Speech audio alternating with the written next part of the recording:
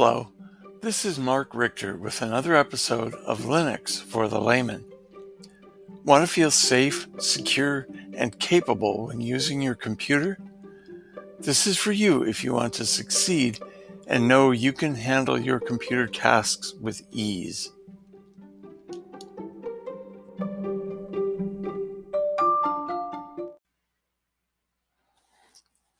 Hello and welcome to Linux for the Layman.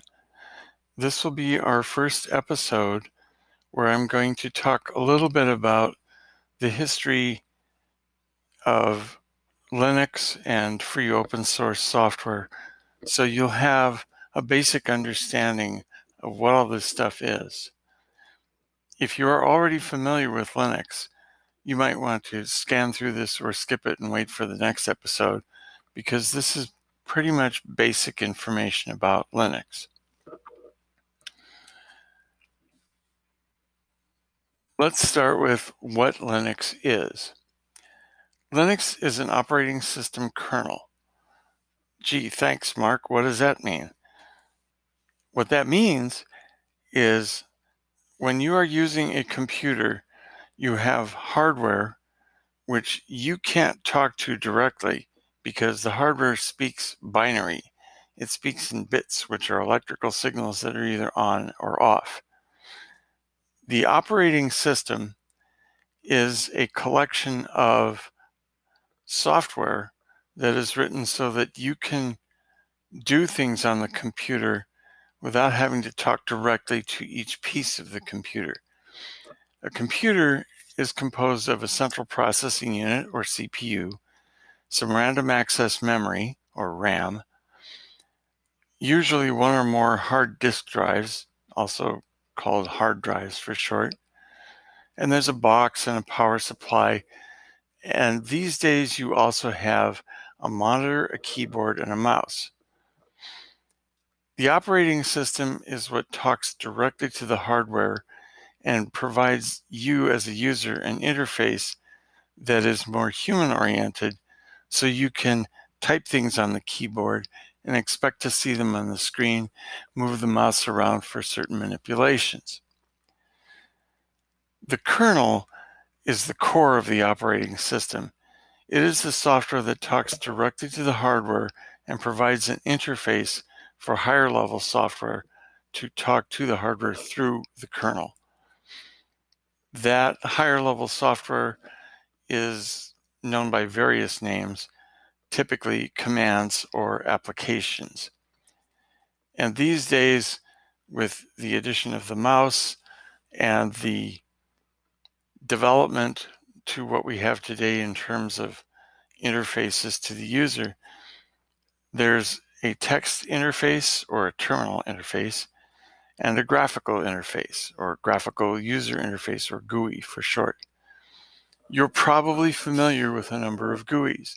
You've probably heard of Microsoft's Windows or Apple's Mac OS, both of which are fundamental GUI-oriented operating systems that include the GUIs, the terminals, the operating system, the kernel, and you buy some hardware so that you can run this stuff.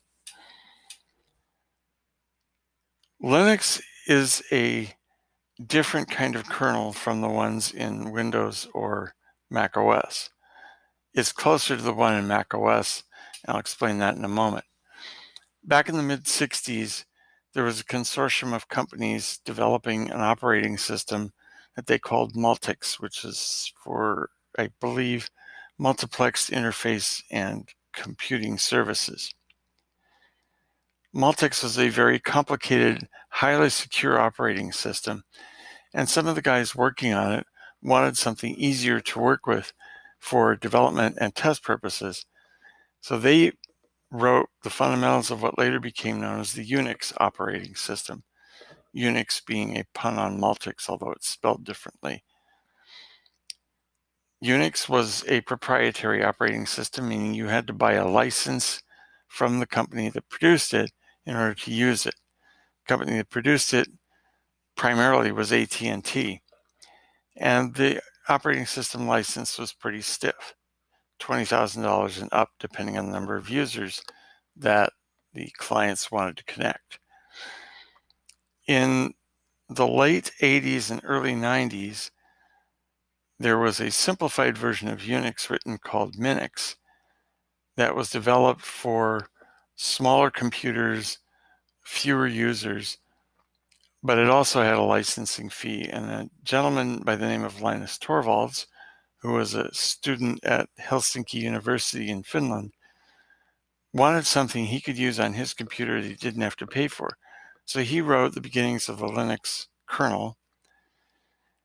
And after he began making it known that there was such a thing, the Free Software Foundation, headed by Richard Stallman, got a hold of it because they had put together a system they called GNU, spelled GNU for News Not Unix, that was all free software, but it was mostly commands and applications that didn't have a kernel.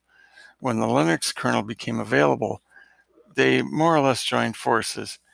And originally, the operating system was called GNU Linux. Now it's typically referred to simply as Linux, which, though inaccurate, is how most people call it. What Linux has become today is a very widely used kernel. It is the kernel of all Android operating systems. It is the kernel that Google uses for all of its systems. It is also used by Amazon Web Services. It is the basis for Microsoft's Azure Web Services. And it runs roughly 95% of all the server applications in the world. What does that mean? Server applications are things like your interface to your bank, libraries, scientific development companies, NASA, the US government. A whole lot of people all over the world use Linux. If you have an Android cell phone, you're using Linux. It has been not quite as popular in primarily one area: desktop computers and laptops. And the reason primarily for this, and this is just my opinion, is that Windows and Mac OS have corporations behind them whose sole purpose is to market this stuff. And they spend a lot of money on marketing. One of the biggest selling points of Windows is that a gent by the name of Bill Gates was a master salesman, and he managed to convince the world a little bit at a time that your PC had to run Windows. He succeeded in conquering a huge segment of that market. Apple did something similar, and their products are typically more expensive and a little more restrictive, and they've got a big chunk of the market. Linux and its operating system distributors don't do that. There's no money in distributing free operating systems, except in terms of which corporations are going to invest in them because they happen to like that operating system and they use it as the basis for all of their operations. That is where companies like Red Hat Software, Canonical Software, SUSE, which is a German company, the initials of which I forget what they mean. You can look all this stuff up on Wikipedia. It's really easy to find. And by the way, Wikipedia also runs on Linux.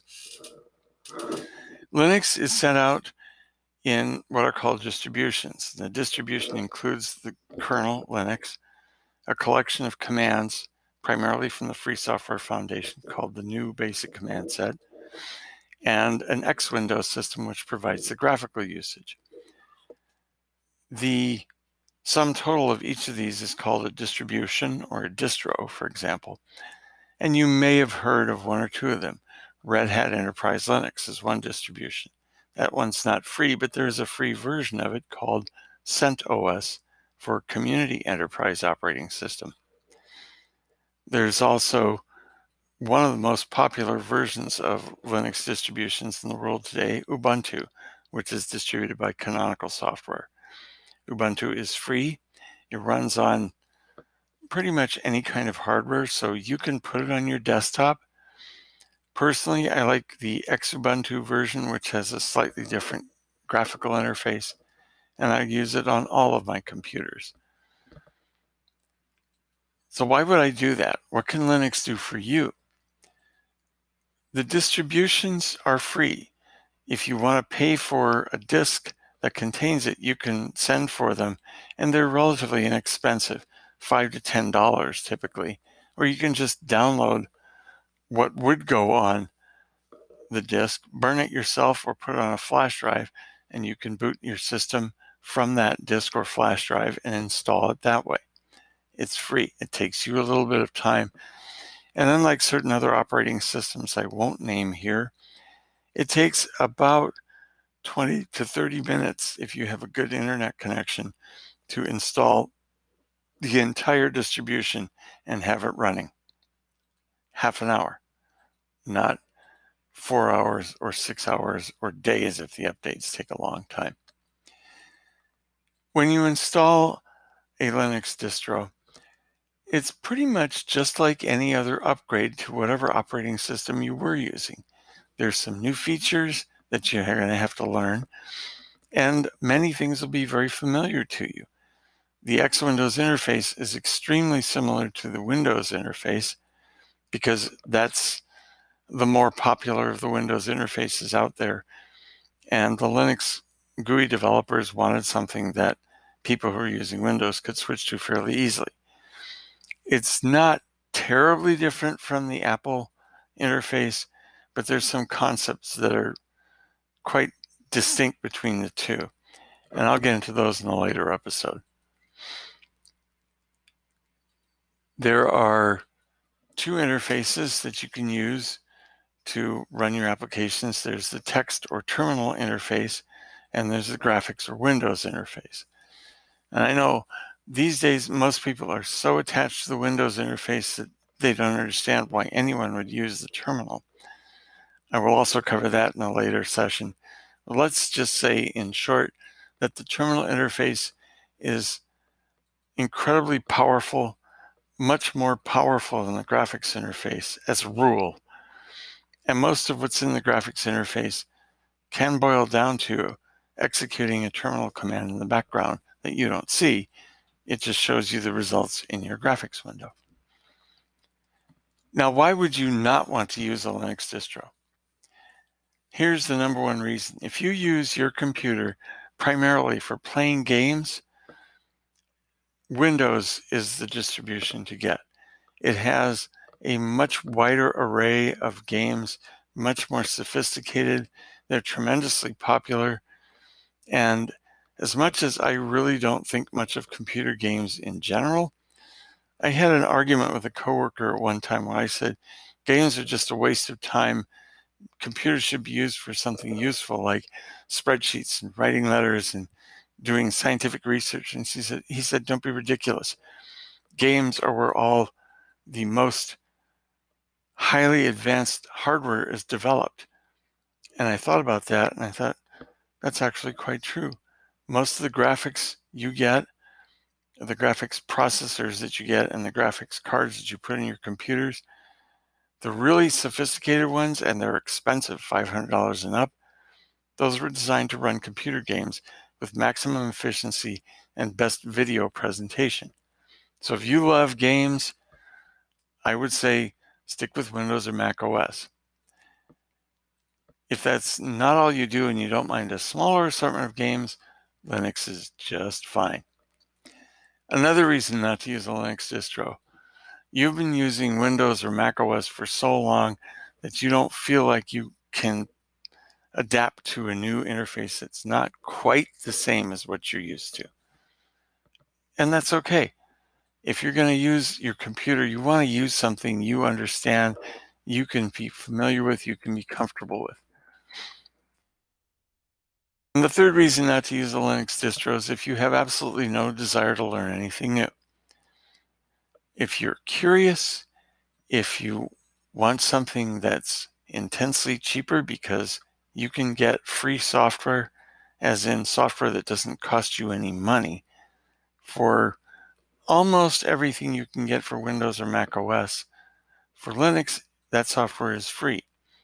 It's not identical, and there is a learning curve because it's slightly different. And for example, if you want to run something like Photoshop, that's Adobe software. It's proprietary software, so you have to pay a licensing fee.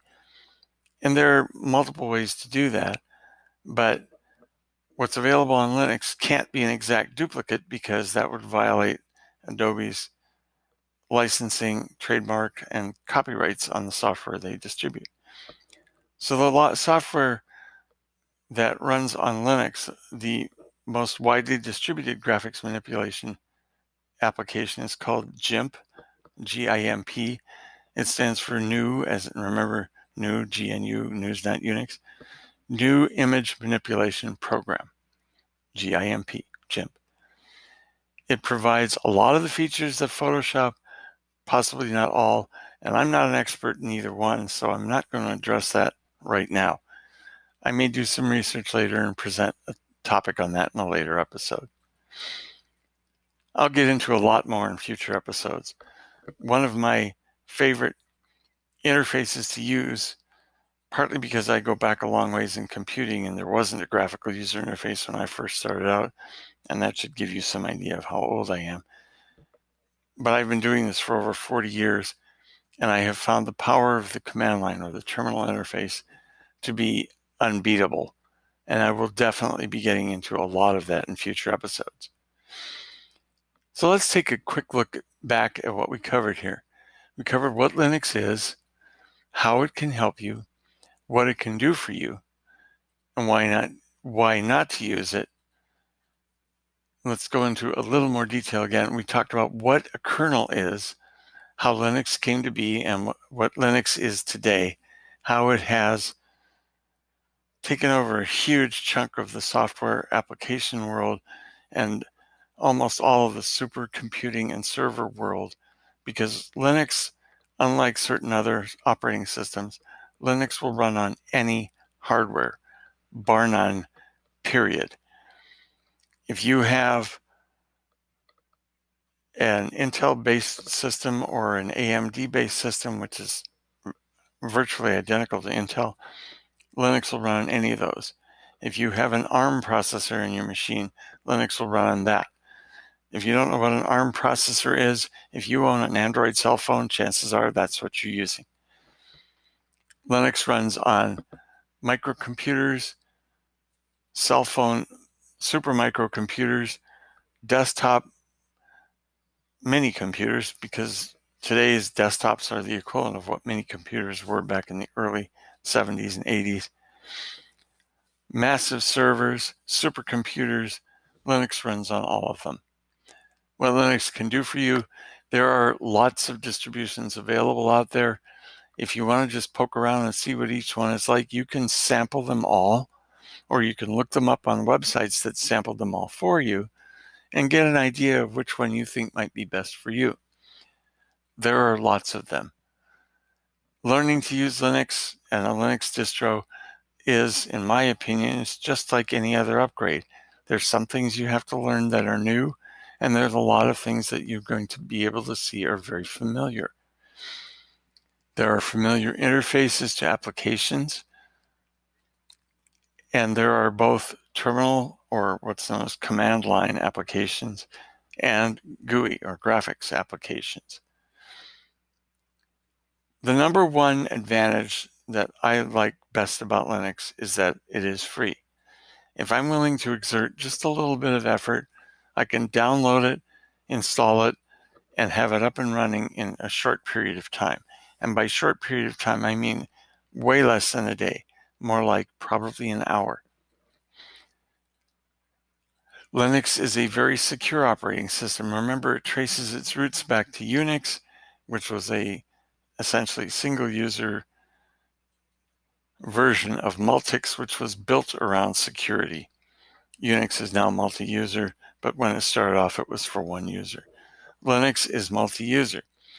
It has the capability to run on multiple CPUs in the same machine.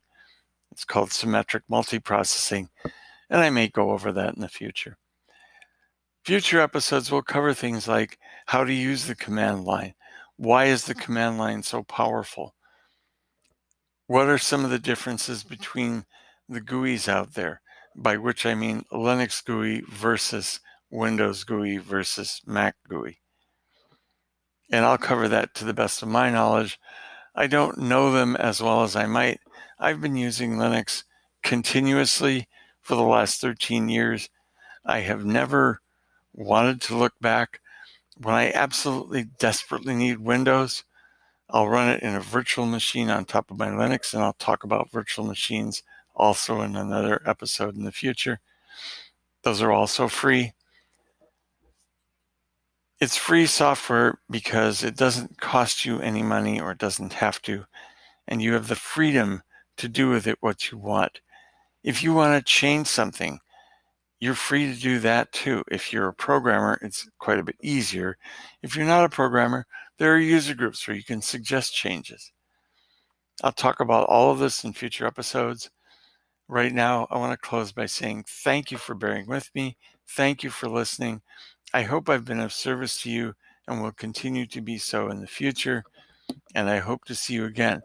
If you'd like to leave a comment, please feel free to message me on anchor.fm, where this podcast is hosted, and I will be back with more later on. Thank you for listening. Have a wonderful day, and I'll see you in the future on your free open source software system.